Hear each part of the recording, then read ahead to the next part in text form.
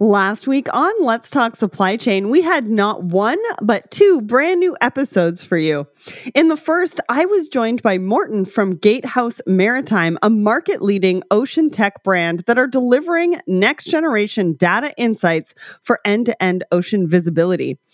It was a real pleasure to talk to Morton. I could really relate to everything he said about how quickly technology is changing and how organizations are still struggling a little bit to keep up. I mean, I know that will resonate with many of you listening as well. And it was also really refreshing to hear his vision for optimizing supply chains and really changing the working lives of freight forwarders and logistics tech providers with incredible data and visibility.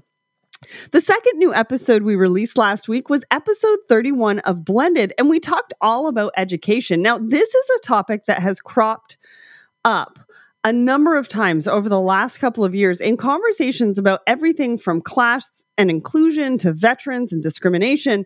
So it was time that education had an episode of its own. The panel and I talked about access to education, bias, hiring and retention policies, alternative ways to measure success, and we all shared our personal experiences. And as always, it was a real eye-opener and absolutely essential listening for all supply chain leaders out there.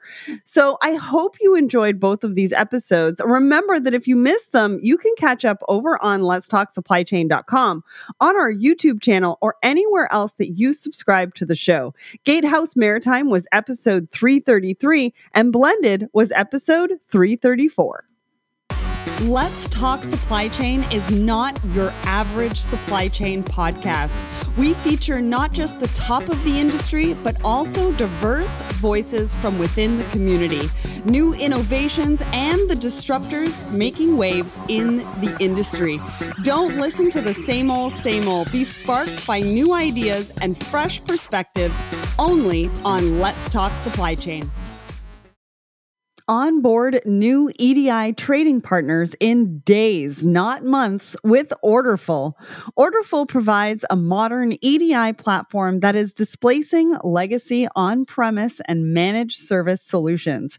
Stop building point-to-point solutions. If you are a retailer, manufacturer, logistics provider, or technology company, you can build a single integration to Orderful's API, and Orderful will validate, translate, and communicate transactions to all of your trading partners.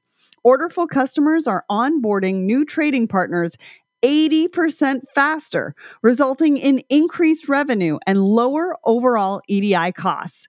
To modernize your EDI infrastructure, visit Orderful, ORDERFUL.com, and speak to an EDI expert today.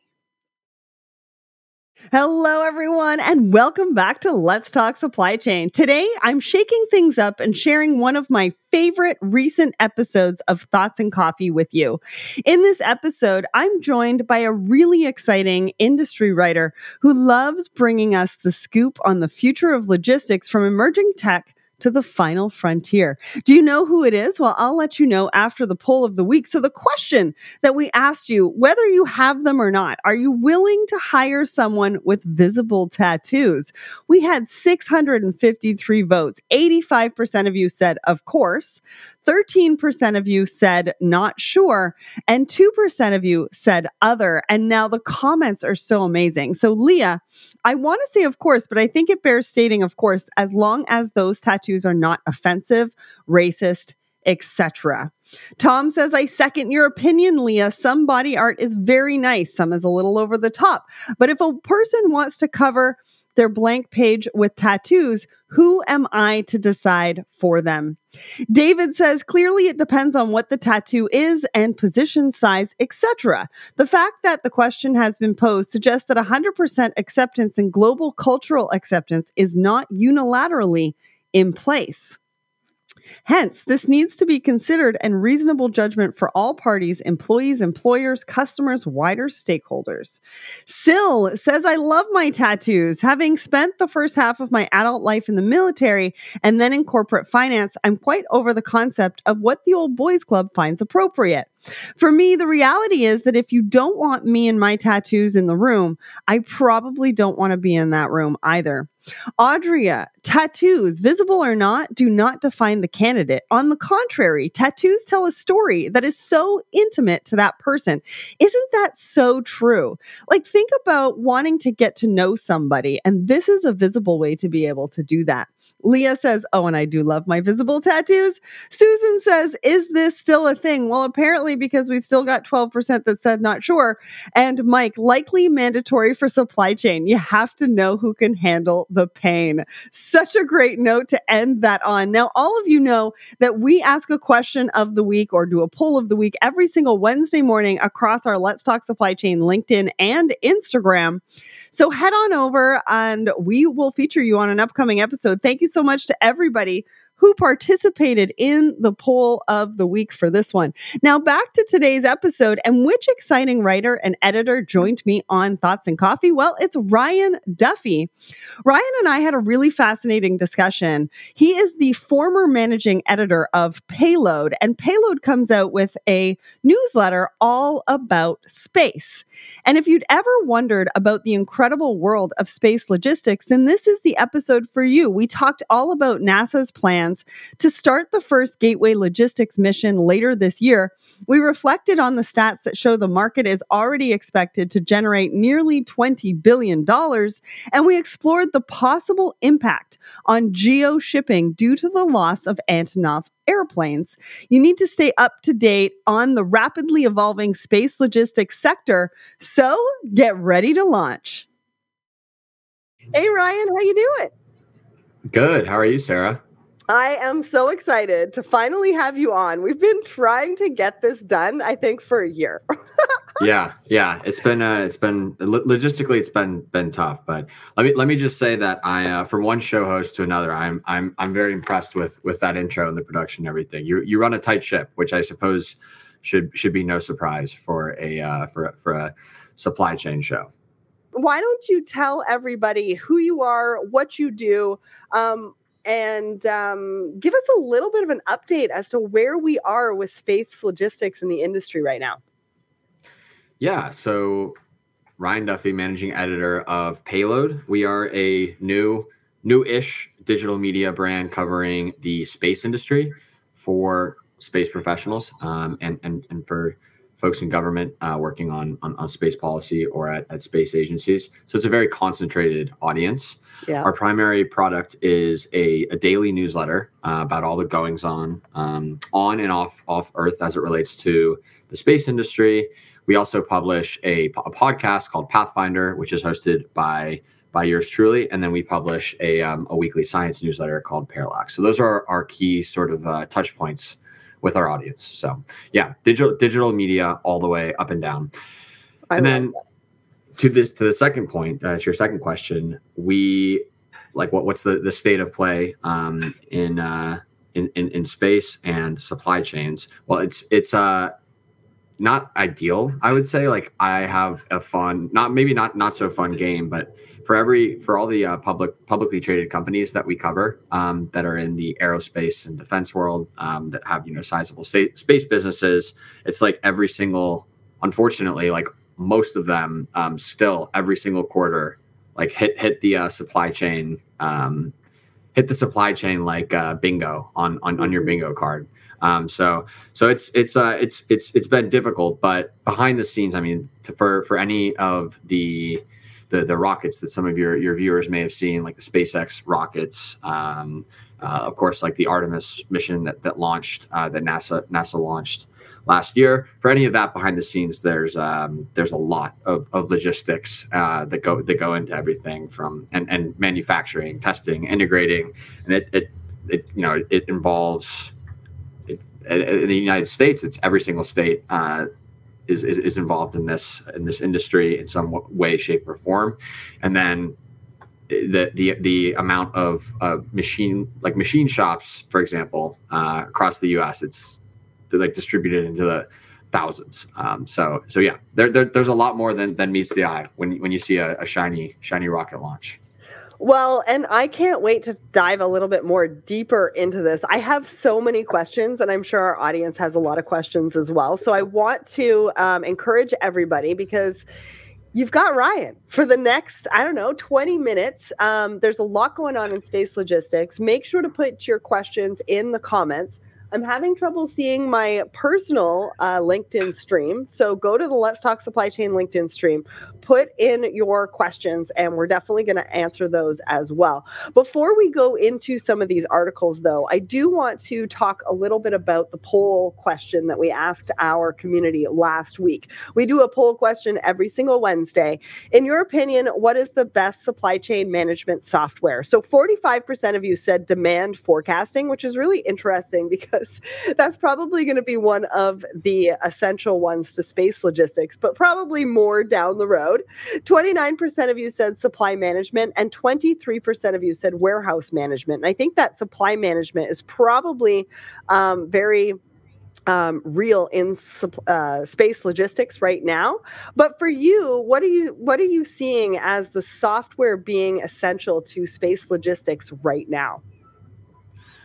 Yeah, that's a good question. So there's a few companies. I'll shout out one just because we've actually had the CEO Laura on our show, like Epsilon 3, that does end-to-end mission management, that type of thing. Because surprisingly, or maybe even ironically, space is cutting edge technology and this groundbreaking technology in science, but in a lot of cases and for a lot of missions, it's still like managed in a very analog fashion with like pen and paper in some cases, or Excel or Word. So it's pretty crazy. But I think thinking through this a little bit more creatively, there are a lot of tools coming to prominence for tracking active and inactive, so objects in orbit, and just getting a baseline understanding of where everything is, but then also helping operators plan collision avoidance, figure out, like, communicate who's going to potentially maneuver so that their satellites don't hit. So I think that's really, really important. And then I think that if in the industry, like, one of the two hot, like, kind of acronym heavy buzzwords are like space traffic management and situational awareness. So essentially just getting a better lay of the land and understanding of what is going on in low Earth orbit, because most of what to date has been happening in low Earth orbit is focused on Earth. Yeah, absolutely. And it sounds like, some of those things we do here on Earth, but it sounds like now we really need to map out what that looks like in space. Who's out there? What's out there? What can actually be moved or not moved, or, that's going to fly by, I guess, if you're actually in space. And so let's get to our first article. Now, I don't pretend to know anything about space or space logistics. Like I said, this is a topic that is near and dear to Audrey's heart, Audrey is my trade bestie, and she's usually on this show every couple of weeks. So she's going to have a lot to say, I think, when she comes on next week. But this particular article, the loss of Antonov planes may have geo-shipping impact. And what it talks about is alternative shipping methods, because the space industry is actually being impacted by supply chain issues as well. And it's because obviously what's happening in Russia and Ukraine right now. So how do aircrafts help to move those geosatellites? What is a geosatellite, and where are they moving it from and to? Because this is part of space logistics. When we think about space logistics, we think about it being in space, but obviously there's some stuff that we're doing on Earth that is also disrupting some of what we can do out in space as well. Yeah. So to start with, I think the basics are the most abstract. Geosatellites are in geostationary orbit, 22,000 and change miles overhead. So it's orders of magnitude more difficult, more costly, and you just more complex than the satellites that you hear about in low Earth orbit, or LEO, commonly known as LEO. These are also, like, I refer to them as like beasts, because they are way heavier than those other satellites, the smaller ones I was mentioning in LEO. They are designed to last, in some cases 15 to 20 years. So they have quite long lifespans. And if you actually like visualize it, essentially they're like parked they're very far away, but they're parked above like a continent, essentially providing services. And so that's why they're known as geostationary. But yes, so given how important but also costly and complex they are, there's particular interest from like corners of this industry, and for me, as the editor of Payload, into how the satellites, like what going from 0 to 1 and everything up until launch looks like. In addition, of course, to the next stage, which is launch and right of launch. But yeah, these satellites, I can't stress enough. They're huge. They're super expensive. And you really don't want anything going wrong before you even get to the launch pad. Absolutely. And so they're talking about, like, obviously these are generally moved by air, but they need a specialized aircraft. And that's why the Antonov is used. However, because they're grounded or potentially destroyed because of what's happening over in Eastern Europe, it's having an impact as to how they're actually moving. Now, NASA itself has said that there's not really too much impact. They're looking at shipping them by ocean freight. They've talked about something called the Pegasus barge, which I've never even... There's a lot of things when I was reading about this that I've never heard some of these terms. So what is the impact of this? They talked about how ocean freight will obviously add 10 to 12 days. But what is the ultimate domino effect, the ultimate impact to space logistics, getting these satellites up because of the supply chain issues? Well, it's the opportunity cost of what the satellites or constellations that they're a part of, what services they would be providing. And so, 10 or 15 days here and there doesn't sound like a lot, but on at various other ends of the kind of manufacturer integration, parts like literally just assembly stage, sourcing parts. There's been delays too, as we talked about a little bit at the top of the show. And when you add all that up, it can become quite a compounding issue. And we are seeing that, unfortunately, for certain specific like constellations, as well as civil space programs. But yes, the Antonov story was quite fascinating, I think. And I'm honest, obviously, a sad story because of Russia's invasion and the effect that has had on, like, that has had a very, very pronounced direct effect on some elements of the space industry. These big planes, which literally in some cases are like the only in the world that can carry some of these satellites. A lot of them are out of commission, of course. And then another like kind of esoteric thing that I'm sure will probably relatively new or unexpected to your viewers is this. I think I would qualify this as supply chain, but I'd be interested to hear what you think. But essentially, like there's the xenon and krypton gas, most of which was used in space satellite propulsion, and the prices of it have like quadrupled or 10x. I'm somewhere between that range. Don't quote me on either end, but effectively, the prices have skyrocketed because the vast share of those gases, the noble gases, are sourced from Ukraine or Russia. So so there's a lot of monkey wrenches beyond sort of all like the force majeure type stuff that we've seen since COVID.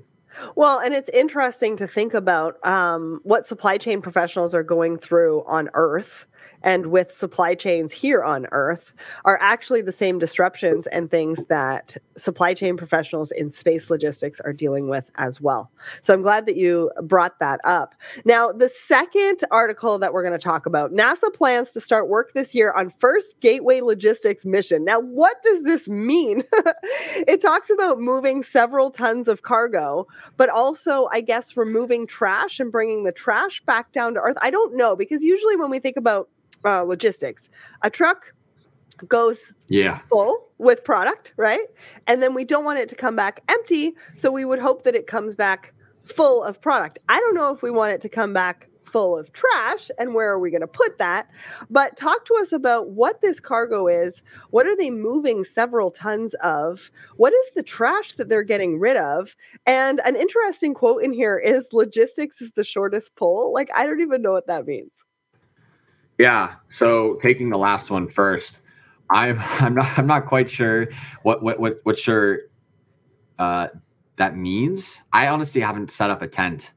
This might go over some people's, like, if you look at the overall Artemis architecture, logistics is the shortest pole in the tent from a development standpoint. I have not, I'm embarrassed to say I haven't set up a tent in like a few years. So that reference is like going over my head, but totally over my head too.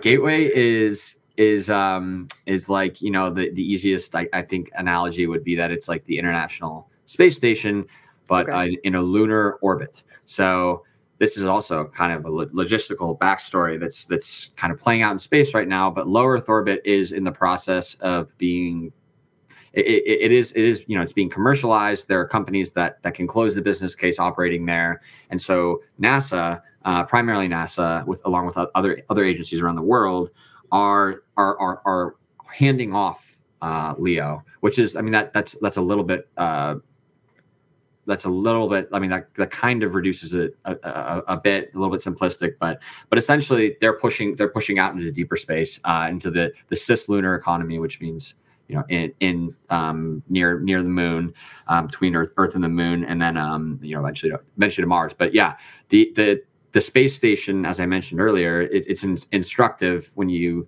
think ahead to how like Gateway will operate. Any experiments that they're doing or flying on the ISS will need a return trip home. That is very expensive. Like I don't have the number in front of me, but the cost per kilogram to launch something to LEO has dropped like precipitously over the last decade. And it's more expensive to get to GEO, as we were talking about earlier. It's more expensive. It's a lot more expensive to get to the moon, to deliver something into a lunar orbit. So this will be expensive. But yeah, I couldn't help but like smile when you were walking through this article, because the space industry loves to make Earth-based like supply chain, like logistical analogies in terms of like, they're called orbital transfer vehicles, but folks will call them space tugs, or space tow trucks. There are there's a lot of them. But yeah, the trash, it's tough to beat like space trash truck. Well, and we thought supply chain had a lot of acronyms. I mean, holy space. Oh my God. Yeah. That's like, honestly, that's like half of our job in the newsroom. It's just deciphering and parsing all these various acronyms and abbreviations. So right now, when we're moving several tons of cargo, we're really moving what? Satellites and parts. Are we moving stuff up to the space station for the astronauts that are up there? Like, what is the cargo that we're moving? Yeah. So by upmass, which is like everything that's sent to space, most of it's satellites, but for specific missions, like for example, SpaceX recently launched their 27th cargo run to all time, 27th cargo run to the International Space Station. And so that's like 5,000-ish pounds of food, and supplies, in many cases like hardware, because the ISS needs to continuously be updated with things like new deployable like solar arrays and other like upgrades. And then I think a big part of the manifest is scientific experiments as well. So it's there's some crazy stuff that goes up to the ISS that governments or corporations or universities, they're sending to space and going through all the trouble to do in space because of the conditions of microgravity and what they can learn there, and bring back to Earth. Because in many cases, like these experiments are indeed being brought back to Earth. Well, there's a lot of like bioprinting, and there's some pretty crazy use cases up there for the ISS. Well, and there's no rules and regulations yet. I mean, just wait, people. I mean, to move food from the US to Canada, I mean, it's a really big deal. I mean, let's just wait for those rules and regulations to come in for space, right? I mean, they can move that's a it great now. point. But we'll see what happens. Now, we've got a question. What innovative solutions are in space logistics right now? What can you pinpoint from us? What are people sort of looking at? And actually, it goes into our next conversation really about what are the opportunities in space logistics. Like if I'm a supply chain professional, what do I need to be learning about? What do I need to be talking about to get into space logistics? Well, Sarah and viewers, I'm going to toss two more acronyms at you: OSAM and ISAM, which is they're the same thing. It's on orbit, like service, assembly, and manufacturing, or in space. So same difference. But essentially, it's this next generation of spacecraft and like servicing vehicles that will be able to deorbit, trash, inspect, or like modify and dock with satellites on orbit. And refuel them. That there are a lot of applications that are today maybe have been proven once or twice on orbit, or have yet to be proven, but within 5 years will become relatively commonplace. And so that will unlock that has the potential, especially for those more valuable satellites that we talked about, to extend the value of them and turn them from like stranded assets into assets that are still valuable, and it will also there's a massive problem brewing in low Earth orbit with regards to the accumulation of debris. So that kind of like next generation of servicing vehicles and capabilities is what I've got my eye on, and what I would encourage folks to, if they're interested, to dive a little bit deeper into. Well, that last article that I just put up there says that 19.8 billion by 2040 is going to be the accumulative value of space logistics. Now, we just talked about some of the opportunities. In this particular article, it mentions that DHL and Usin Logistics, for anybody who's already in logistics here on Earth, those names will mean something. And you can actually see that those companies are doing something within this article in space logistics. So if you're interested in space logistics, you might want to go and talk to those companies. But one other thing that caught my eye in this article was last mile space logistics. I was like, we still need to get some of that right here on Earth as last mile logistics, but now we're talking about last mile space logistics. Like, what is that? Yeah, it's somewhat facetious, but somewhat not. I would say, because there's still a lot of first mile that needs, like, literally launching off of Earth. There's most companies that are in the launch sector have yet to actually, make it to space. So I do think that it can be a kind of a stretch sometimes talking about last mile. That said, there are a lot of companies, some of which are on this market research that we have pulled up, that specialize in these space tugs that I was talking about earlier, and very much do kind of, their bread and butter is dropping off a satellite spacecraft in a desired orbit or at a specific inclination, because a lot of times it'll be like, it's like a party. Rideshare satellites go up and they've got to go to different places. Rideshare. So, yeah, there are these value add integrators or launch service providers that will then take them. So the last mile, yeah, I would say it's a bit of a stretch, but then also in a lot of cases it fits. It's pretty on the nose. Well, and it's another innovation that we need to look out for. Absolutely. Now, before we go, I just want to let everybody know where I'm going to be over the next couple of months. So Home Delivery World, I'm actually on stage a couple of times, and we are recording podcasts on site. So that's in Philadelphia, June 14th and 15th. So go and register. There's a lot of people going to this one, talking about last mile delivery. That's what this one is all about. Plus, we've got all of our our live shows, No Bullshipping with Hope White. I think that one's coming up this week, and so much more. So Ryan, thank you so much for joining us today. I'm sorry I'm a little bit under the weather and that I got kicked out of my computer, which is so weird, like never happens. And just so everybody knows, I mean, you moved your flight around to make sure that you were on this show today. And I want to just give you a shout out on that and appreciate you for doing that, because we really wanted to talk about this topic today. So thanks, Ryan, for joining us. And thanks, everybody. Thanks for having me. It was great. Did you know that the average cost of losing an hourly supply chain worker has reached $19,607? And that recent research shows that 77% of hourly supply chain workers are considering a job change in the next 3 months.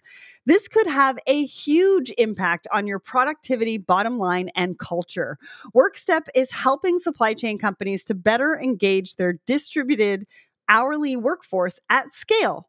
Understand the true reasons behind their workforce turnover and take actions to make positive changes and reduce attrition.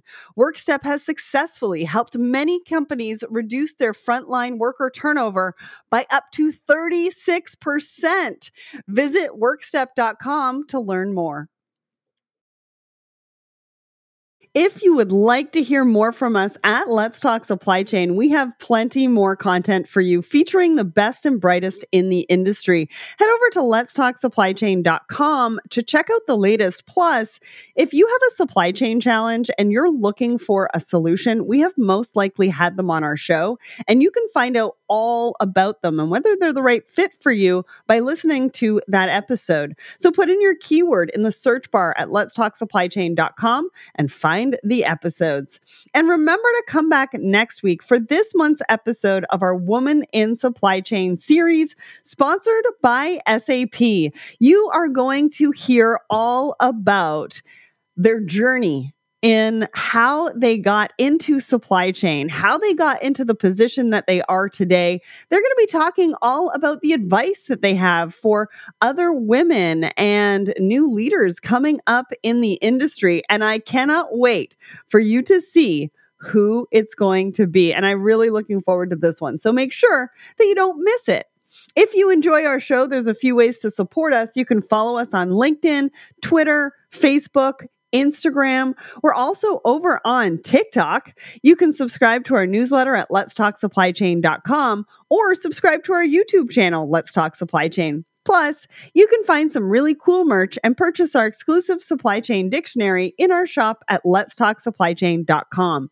Are you looking for a peer learning group? Well, we have a new brand out called the Secret Society of Supply Chain. And we have peer learning groups for all different levels and stages in supply chain. Head over to the link that we have posted on the Let's Talk Supply Chain LinkedIn page, take the quiz, and join the waitlist today.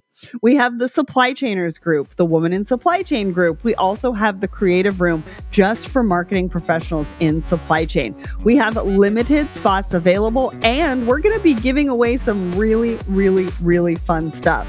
So definitely head over there, join the waitlist, and we cannot wait to see you in those groups. And remember, if you'd like to be featured on an upcoming episode, go to Apple Podcasts and rate and review the show. Great week, everyone. Thanks for listening. And remember, ship happens.